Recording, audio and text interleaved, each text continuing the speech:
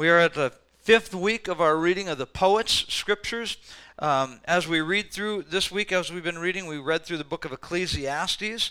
So it's like, okay, how do we approach this book of wisdom? Ecclesiastes is what we call wisdom literature. It really is about taking a look at this beautiful. Most people read it, I've been told several times, Pastor, that's so dark and so gloomy and it's so dreary and it seems like so hopeless, and you can call me crazy if you want, but I love this book.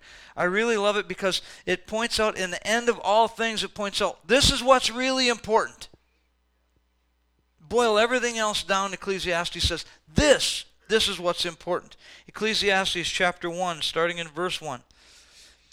The words of the teacher, son of David, king of Jerusalem. There's the teacher and the author here appear to be two different players.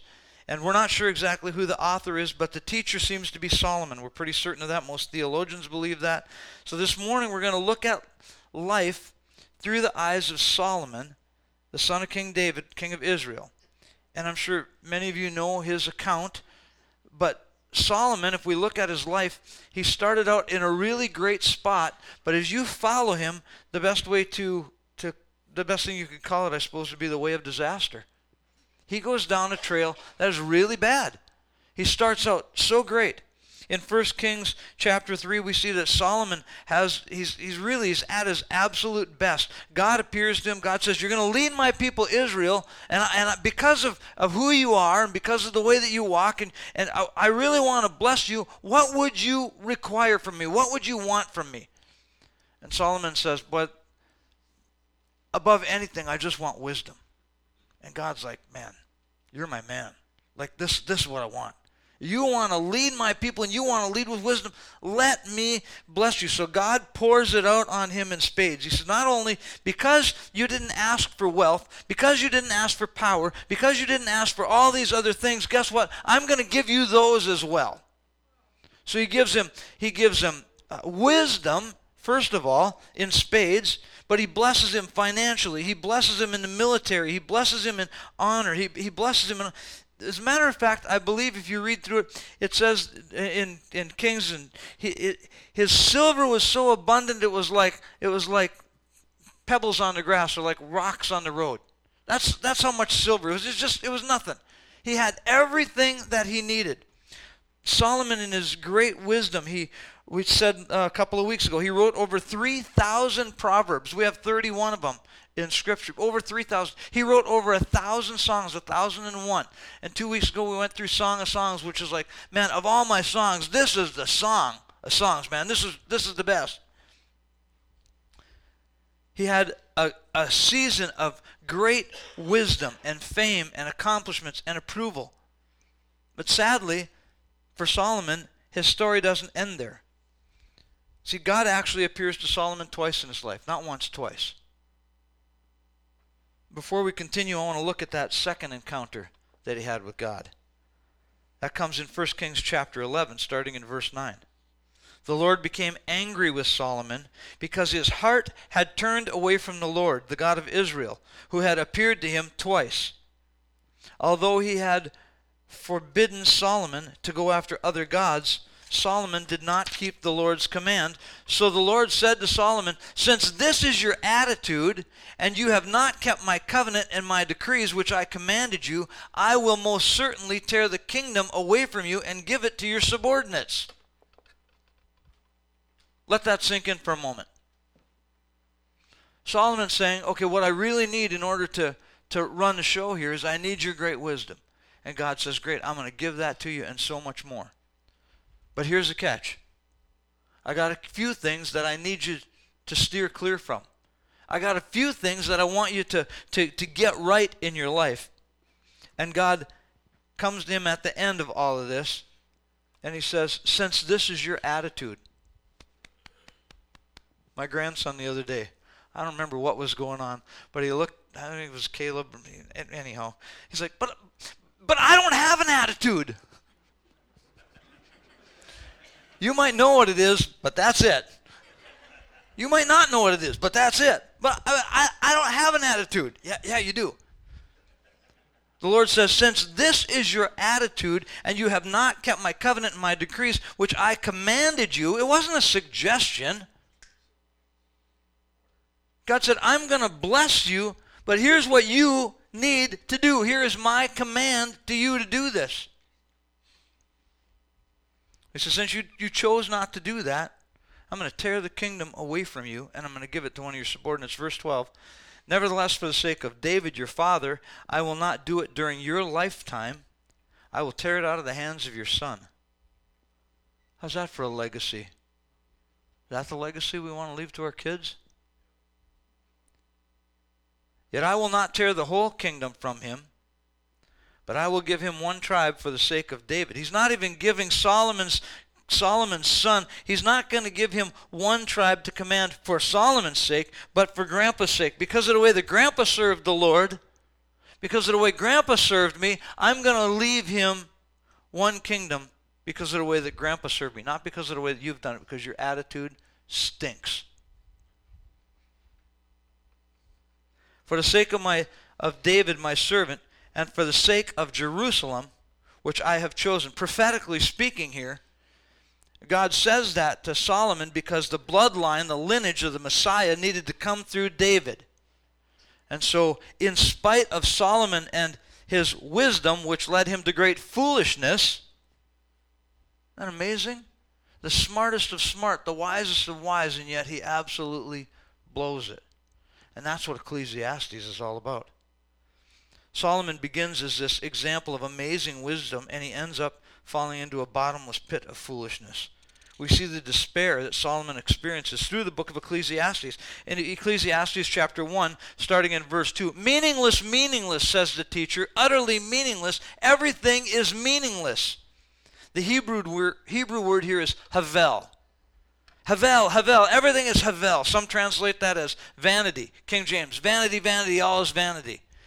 NIV, meaningless, meaningless. But that doesn't capture the meaning or the true nature of that word havel. It's a Hebrew word, and what it literally means is smoke or vapor. And the teacher here uses that word havel 38 times in the book of Ecclesiastes. It's like this smoke or this vapor to describe how life is so temporary, it's so fleeting. It's like this wisp of smoke. You think about it, I don't know if you've ever been in a forest fire or you've ever been in a fire that's so thick that the smoke is so thick you can't see from here to the wall, and yet you reach out to grab it and there's nothing there. It's meaningless. It's like, what is that? What is it? I see it. I smell it. I can't really touch it. I kind of taste it. I can't feel it. What is this? He's trying to describe how life is so temporary and it's fleeting. Life is just that way, right? It seems that sometimes it's so full and it's so rich and you can't really wrap your arms around it. Some days are so good and some days are so bad, and yet you still can't kind of get your head around how can this all be? This is life. This is my life. Life is unpredictable. The author here says that life is like chasing the wind, havel. It's vaporless. It's meaningless. Great way to open Sunday morning, hey? The author here is trying to show us, as we read through this book, as we read through Ecclesiastes, he's trying to show us that any attempt to find meaning and purpose apart from God is havel. It's meaningless. It's like a vapor. It's like smoke. Without God, it's not going to make any difference. Because he goes on and he says in here, he's like, there's going to come a point where you live, and there's going to come a point where you die, and nobody's going to care. A few years from now, nobody's going to remember. Oh, maybe the first 10 years or the first 20 years, somebody will point back to, well, there was that guy who used to sit in the second row. He used to holler a lot. What was his name again? Was it Rand? I don't know. And then there was a guy in the back who used to holler something about joy, unending joy, unspeakable joy. Yeah, I remember that. You know it. You know it. If you're past 40, you get into your 50s, you're like, who was that guy again? I remember. And eventually you go, well, there was a guy, and I really don't remember.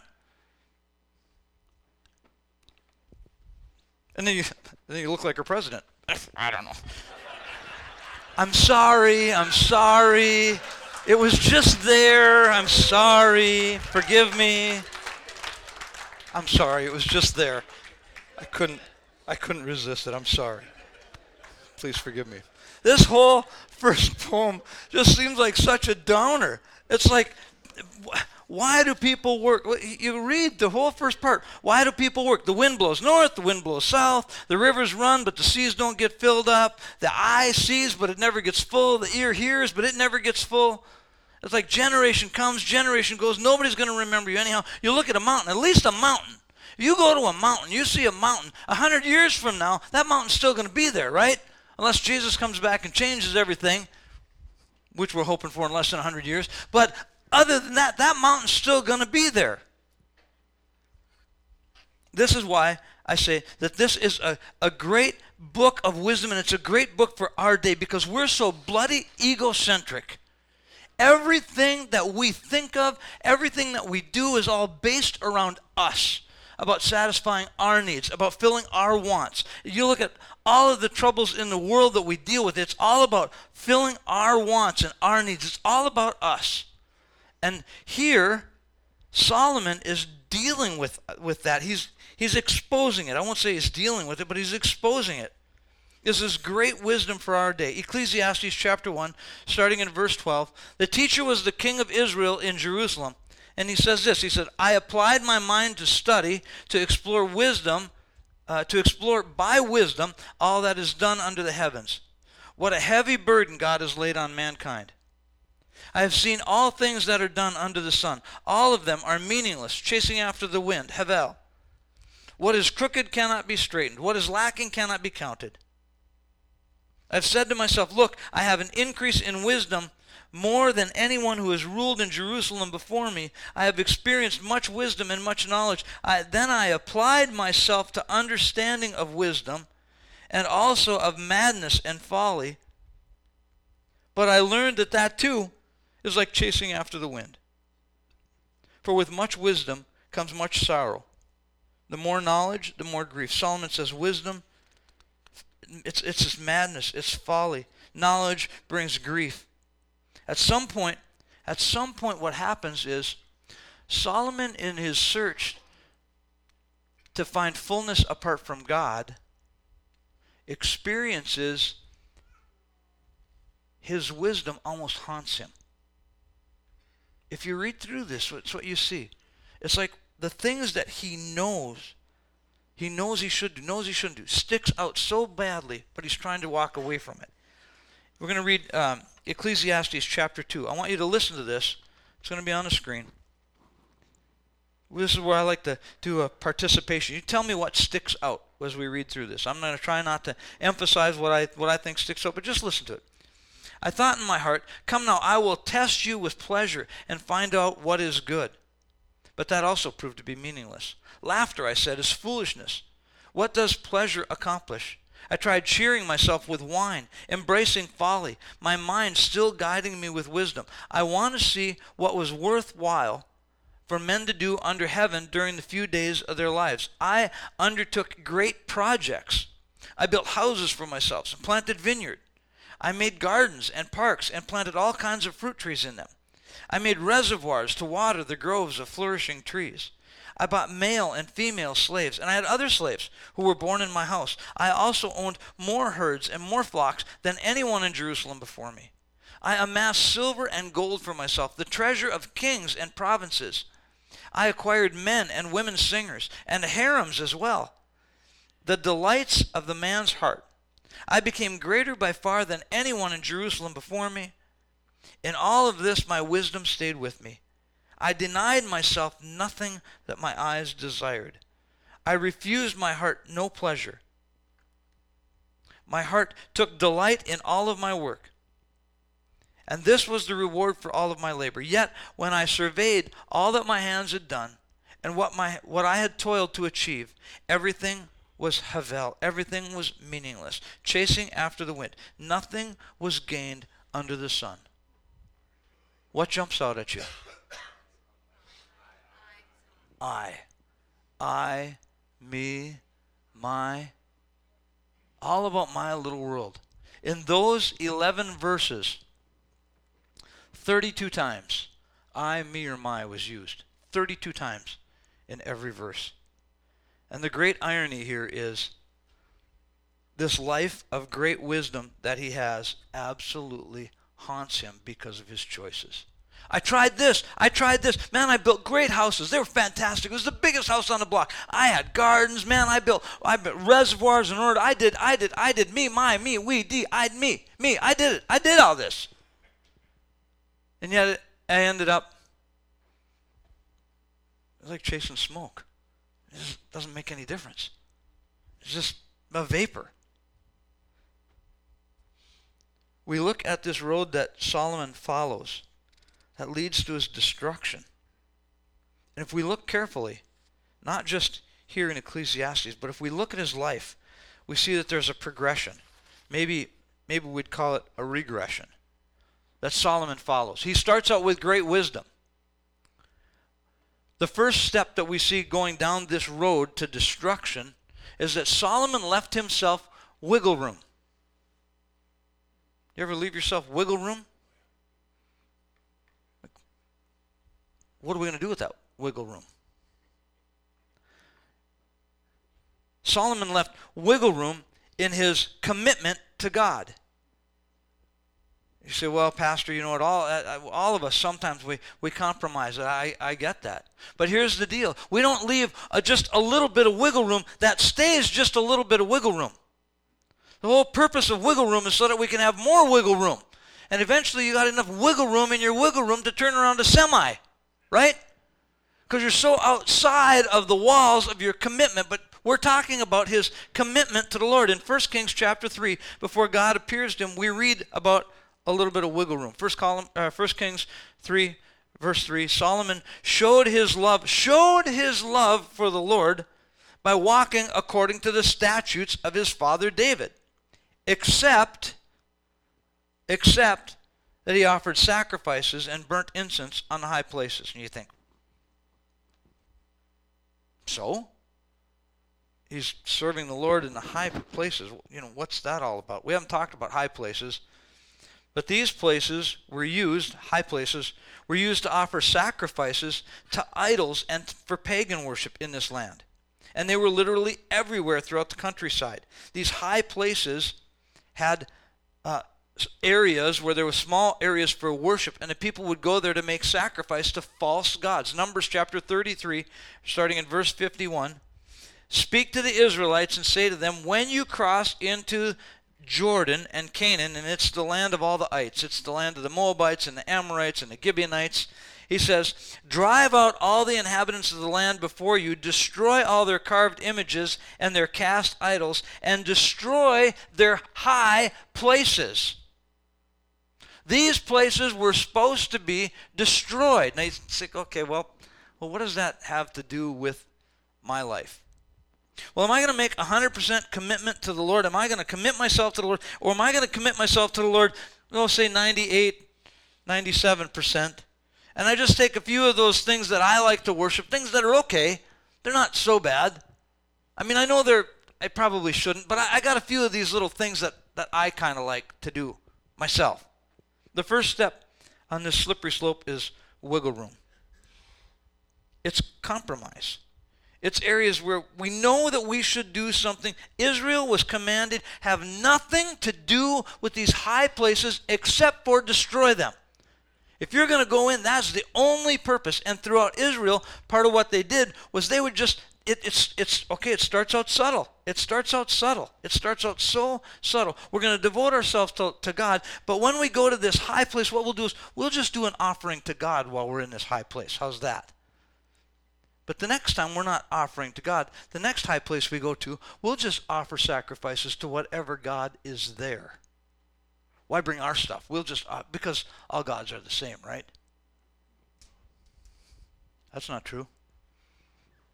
So they made these these high grounds, they left these high places the way they were. And they didn't go in and they didn't tear them down. They didn't destroy them. It sounds like, it appears as though they actually, with quite a bit of regularity, went to these high places. So we find that God then, he didn't destroy these worshipers right away. Many of these worshipers, they had good intentions. Solomon followed God, except. He had great intentions, except he kind of wanted to do what he wanted to do sometimes. We make a commitment to the Lord. We go, you know what, God, I'm going to follow you with all my heart, except over here in this area. I still like to get high once in a while, God. I just like a little bump every once in a while. I don't want to surrender my kids to you, God. Not entirely. You know, I always just can't. Well, I got this little relationship thing going. My job, that I know, God, I know I probably shouldn't be doing this. It really is not a good thing in this, but that's, I surrender to you 100% except this. I've said it before. You know that mouse poison is actually 99.977, I think it is, 0.977%, or at least 0.97% good food. 0.03% is the poison. 99.9, let's just say that, 99.9. It's good, it's fine food. Mice can actually eat it and live. But that 1% is what kills them. Wiggle room. We leave a little bit of wiggle room. I still get to do what I want to do once in a while. I know I should not watch that on TV, but I'll just watch with one eye. Right? There's a joke about the kid in church. Somebody's singing up in the balcony. Lady falls over the edge. His dad says, "Don't you turn around. You see that, you're going to go blind." And the kid's like, "I'll just take a chance. I'll just take a chance with one eye. I'll just look a little bit." Wiggle room. The second step in his journey is that Solomon assumes that he is an exception to the rule. And you might not like this, but we do the same thing quite often. We find when we read about Solomon and his wiggle room that it actually goes from wiggle room to just disobedience. It's like, I know that those are the rules, but they're really for somebody else. At this point in his spiritual walk, I'm just going to say it this way. At this time, in our spiritual walk, even, because it's not just about Solomon, we don't dispute the rules. We don't disagree with the rules. As a matter of fact, we support the rules. We agree with them. It's just that we find ourselves a little bit more sophisticated than everybody else. So I'm a little bit more mature than that, so I can get by with it. It's more than just being a little disobedient. You see, when I get to choose what rules I want to follow, then the reality is I become God of my own life. And I can tell you from experience that never goes well. That's not going to end well. Look at some of the commands that God gave. Anybody who's going to be a ruler over Israel. Deuteronomy 17. The king, moreover, must not acquire a great number of horses for himself, or make people return to Egypt to get more of them for him. For the Lord has told you, you are not to go back that way again. He must not take many wives, or his heart will be led astray. He must not accumulate large amounts of gold or silver. It's pretty clear. These guidelines are pretty clear. You don't need too many horses. You don't need too many women. You don't need all that money. But all of that speaks of power. I got the horses, I got the money, I got the babes, I got it all. Solomon apparently didn't think these commands applied to him. You read through 1 Kings chapters 10 and 11. We're not going to read it all for the sake of time, but he had over 12,000 horses, 700 wives of royal birth, and 300 concubines, and so much money. Again, it was considered to be as common as rocks. Those are good rules for everybody else, but I can handle it. Am I the only one that's ever said that? They're good rules, they're good, but I can handle it. I know God commanded kings to stay away from this because he knew as soon as they got it, they'd begin to rely on their own power. Tony Campolo, who's a Christian author and speaker, somebody asked him one time, what's the biggest challenge that faces the church? I love his answer. When I look at the church today, especially the church in America, I see the church is doing quite well. The church is flourishing. The church has power in a lot of areas. It has a lot of wealth. It's doing really well. It terrifies me because throughout history, there is one thing that the church has never been able to handle: success. Why? Because we get too filled with ourselves. Even in life, we get too filled. Our slippery slope. I'm going to leave just a little bit of wiggle room. And then we're going to say, you know what, I know that there are all those rules, but really, I'm doing pretty good here. And so I'll just take care of this part. God, I know you want me to surrender all of my resources. I know you want my time, my talent, my money. I know you want that. But you know what? I'm just going to take care of this part here. You see, Solomon started out asking God for his help in everything. He saw his need. He saw his weakness. He relied on God. But as soon as he had a few good things go his way, he got too big for his britches. And he started thinking he could choose what he was going to obey and what he wasn't. It's not about God's law at this point. It's about Solomon's law. It's not about God's law. It's about what can Tim get by with. It's not about God's law. You can put your name in there now. It's about your law. What feels good for me? So the question is, how's our humility doing? When it comes to this slippery slope, how are we doing? How are we personally? Have we allowed too much wiggle room in our life? Are we now beginning to justify our actions by saying, it's okay because I got this down? I know I'm only going to go so far. I'm only going to get close to the edge. I'm not going to go any farther. I'm just going to get that close. Riding four-wheeler with my dad one time, we were out on the mine dumps.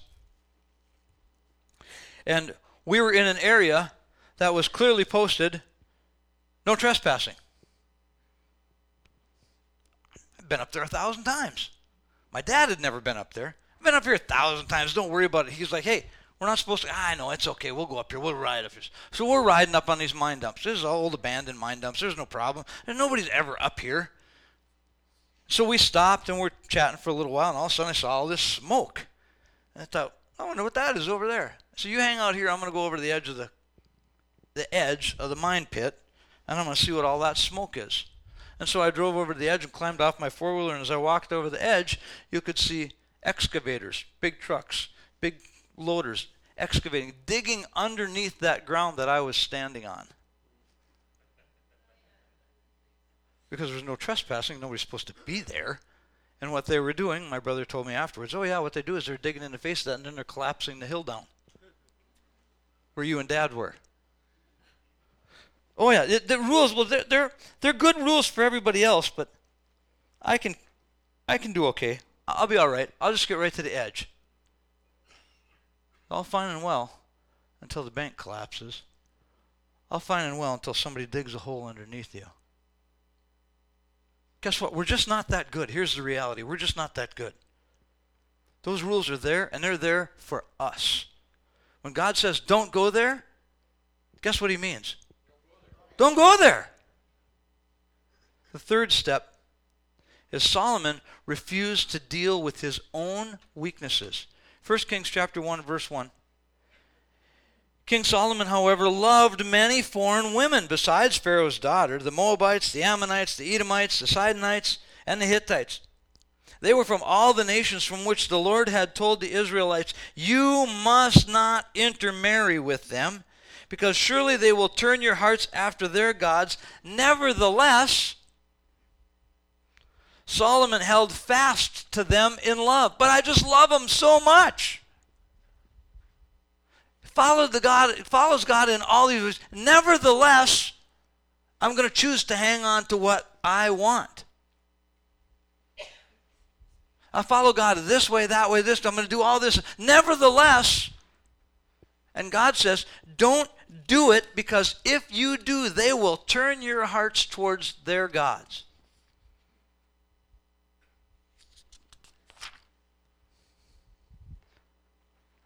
Look, I don't drink anymore. I just have a pop. I just like going down and hanging out at the bar with my buddies.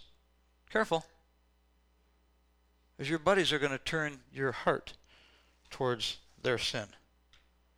Well, I just like going to a party once in a while. Careful.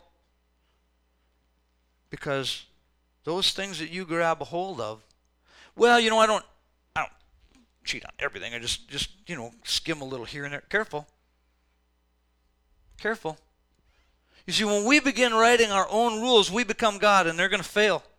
We're going to fail. Solomon, all through Ecclesiastes, he's telling us, I tried to fill my life with everything, every pleasure. I didn't turn anything away. Anything I wanted, I took in, and it led to despair. It led him right back to where he began, apart from God.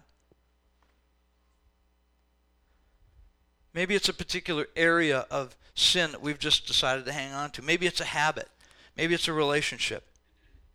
Maybe it's, well, I just can't help it. I just can't. I just can't help it. I'm just drawn. It's not a matter of can or can't. It's a matter of will or won't.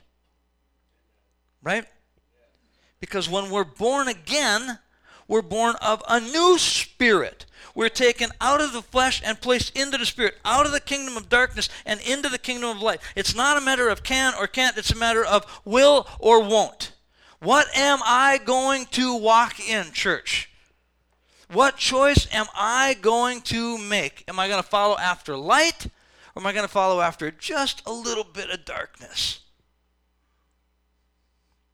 Please evaluate. Please figure out in your own heart, what is this? Is this light I'm following after, or is it dark? Where am I going? 1 Corinthians chapter 10 says, no temptation has seized you except what's common to man.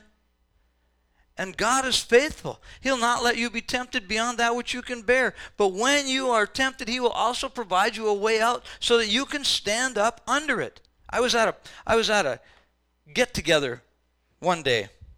I'm going to leave this pretty vague. But a guy came up to me and he said, hey, this was just 5 years ago, okay? I'm in my mid-50s. 5 years ago. Guy comes up to me. He's older than I am. He's like, hey, can I hang out with you? I'm thinking, are we 12? Yeah. We're just at a get-together with a whole bunch of people. Okay, yeah, hang out with me. And he said, well, you're the only one in this room that I know that doesn't drink, and you're not afraid to tell people that you're not going to drink. He said, I'm really struggling, man. I know if somebody comes up and offers me a beer, I'm probably going to take it. I said, well, then attach yourself to my hip, and I'll tell them no for you too. I don't care what they think. Do you want a beer? No, I don't want a beer. Well, it's just a little beer. I don't care. I don't want a beer. At this point, I don't even want a Coke. I just keep it. I don't. We can make a choice. We do not have to be overrun with this stuff. What are we going to do? Are you going to stand up and stand for your convictions? Or are you just going to I don't want to be rude. Okay, here's the deal. God supernaturally, by his Spirit, delivered me from alcohol. And now because Jim wants me to have a beer, I'm afraid of being rude to Jim? Hang on just a second, God. Let me crucify your son again. Let me drive another nail in his hand. Let me crucify him again because I don't want to offend Jim. Who cares? Right? When are we going to stand up for what we believe and have the conviction to say, I'm not going to go down that slippery slope. Amen. I'm going to stop that. I can't afford it in my life. I can't take that chance. Solomon's final step, the final step in this flaw was the final step was he chose to ignore correction. People slide into sin. Well, just a little, and the next thing you know, I just got caught in the next, and they go from just this little bit of sin into just full-blown rebellion. And they refuse to listen to anyone who tries to give them wise counsel. And here's the deal. He wrote all the Proverbs. There's no more wise counsel that you're ever going to find. And yet he chose to go against his own counsel. He chose to go against the things that he knew God gave him to pen. And in 1 Kings chapter 9, verses 1 and 2, Solomon had just completed this amazing high point in his life. He had just finished dedicating the temple. And we read that God appeared to him at Gibeon. 1 Kings chapter 9, verse 3, the Lord said to him, I have heard the prayer and the plea that you have made before me. I have consecrated this temple which you have built by putting my name there forever. My eyes and my heart will always be there. As for you, if you walk before me in integrity of heart and uprightness, as David your father did, and you do all I commanded and observe my decrees and my laws, I will establish your royal throne over Israel forever, as I promised your father David. When I said, you shall never fail to have a man on the throne of Israel. But if you or your sons turn away from me and do not observe the commands and the decrees that I have given you, and you go off and you serve other gods and you worship them, then I will cut off Israel from the land that I have given them, and I will reject the temple I have consecrated for my name. Israel will then become a byword and an object of ridicule among the peoples. What happened to Israel? They got cut off. He knew this. He knew. Solomon did this out of his own volition. Look, folks, we're in that same spot. The Spirit comes to us. We know when we're walking in disobedience because we come to the point where we say, I know that this is what God wants me to do, or I know that God doesn't want me to do this, but I'm just going to do it anyhow. Do we get? You know it. You know it. You know. When you're sitting there and you're making that choice, I know that God doesn't want me to do this, but I'm going to do it anyhow.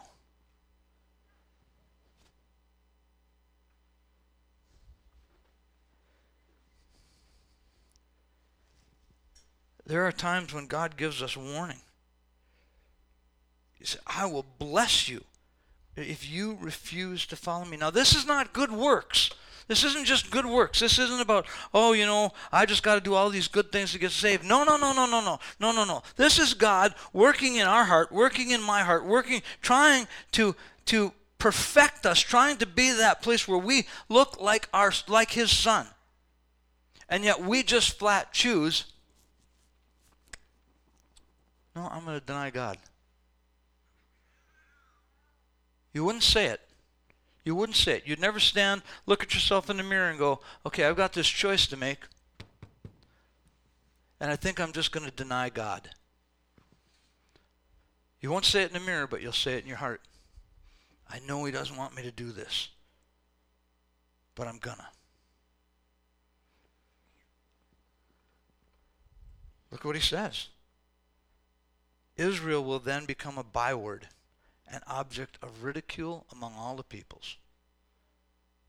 How many times has something that we have chosen that we know is so stupid, we know it's going to be so detrimental to us, and yet we do it anyhow, and we wonder why we become an object of ridicule.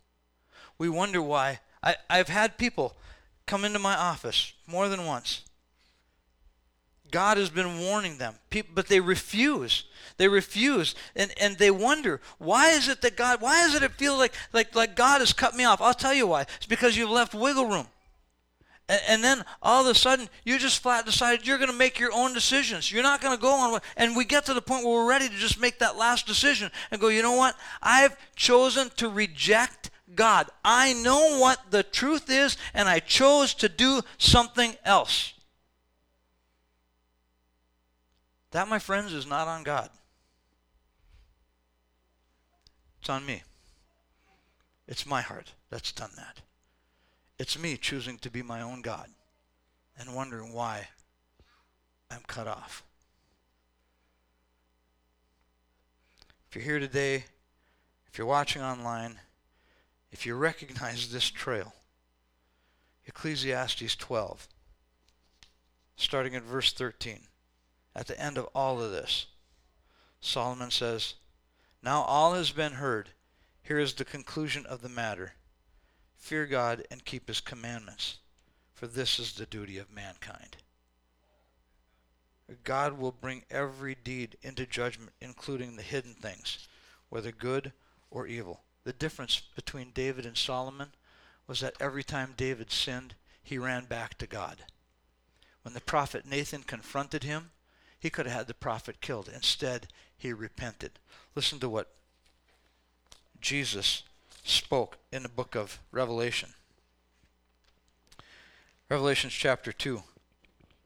To the angel of the church of Ephesus write, "These are the words of him who holds the 7 stars in his right hand and walks among the 7 golden lampstands." Now, we did all this a year or so ago. I'm not going to go over all of it. "I know your deeds, your hard work, your perseverance. I know that you cannot tolerate wicked men. I know that you have tested those who claim to be apostles and are not, and you have found them to be false. You have persevered. You have endured hardship for my name's sake. You have not grown weary. Yet I hold against you this one thing, that you have forsaken your first love. Remember the heights from which you have fallen. Repent and do the things you did at first. If you do not repent, I will come to you and I will remove your lampstand. I will come to you and I will cut you off. You hate the practice of the Nicolaitans, which is good. I hate them too. He who has an ear, let him hear what the Spirit is saying to the churches. To him that overcomes, I will give the right to eat from the tree of life, which is in the paradise of God." Jesus says to the church, I know that you've withstood. I know you've done great things. I know you've stood against false prophets. I know you've exposed false apostles. I know you've done all those things. But I have this against you, that you've lost your first love. I don't care what you have going on. Let's just cut right to it. I don't care if you're following after some kind of ministry. I don't care if you're trying to lay your life down in some way for the church. If you've lost your first love, it's time to repent and go back. Quit doing anything else until we get that right.